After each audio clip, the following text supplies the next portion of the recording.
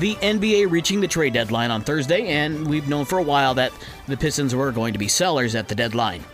However, Detroit fans would like to have seen a little more in return from when they gave up on Thursday. The Pistons were part of a 4-team trade that sent second-leading scorer Saddiq Bey to the Atlanta Hawks.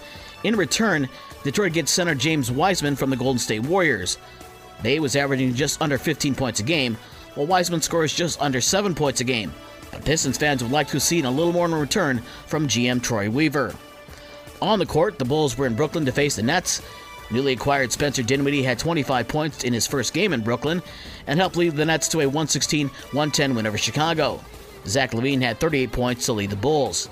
In the NHL, Filip Zadina returned to the Wings lineup after breaking his leg back in November. Zadina's goal 5 minutes into the third period gave Detroit a 2-1 win over the Calgary Flames. Captain Dylan Larkin had the other goal for Detroit. In the NFL, where the countdown to Super Bowl 57 is almost complete, the Eagles and Chiefs kick things off at 6:30 on Sunday from Glendale, Arizona.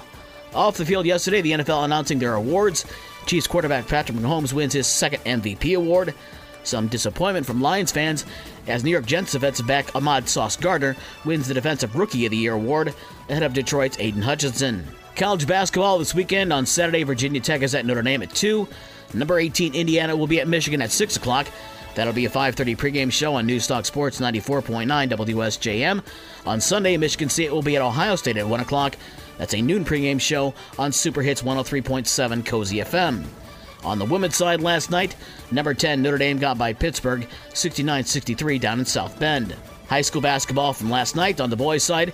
In a game you heard on Newstalk Sports 94.9 WSJM, a back-and-forth battle for first place in the SMAC West had St. Joe just pull away at the end for a 50-47 win over Mattawan at the Bear Den last night.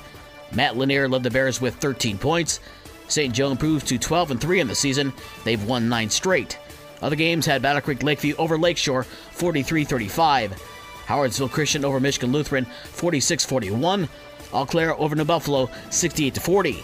And Fenville beat Bridgman 48-44. On the girls' side, Michigan Lutheran over Howardsville Christian 20-18.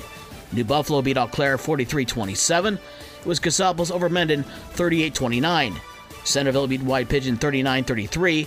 Bangor beat Decatur 29-22. And it was Hartford over Comstock 62-18. For the rest of the scores from last night and the schedules for today's games, visit the podcast page on this station's website. With your morning sports for Friday, February 10th, I'm Dave Wolf.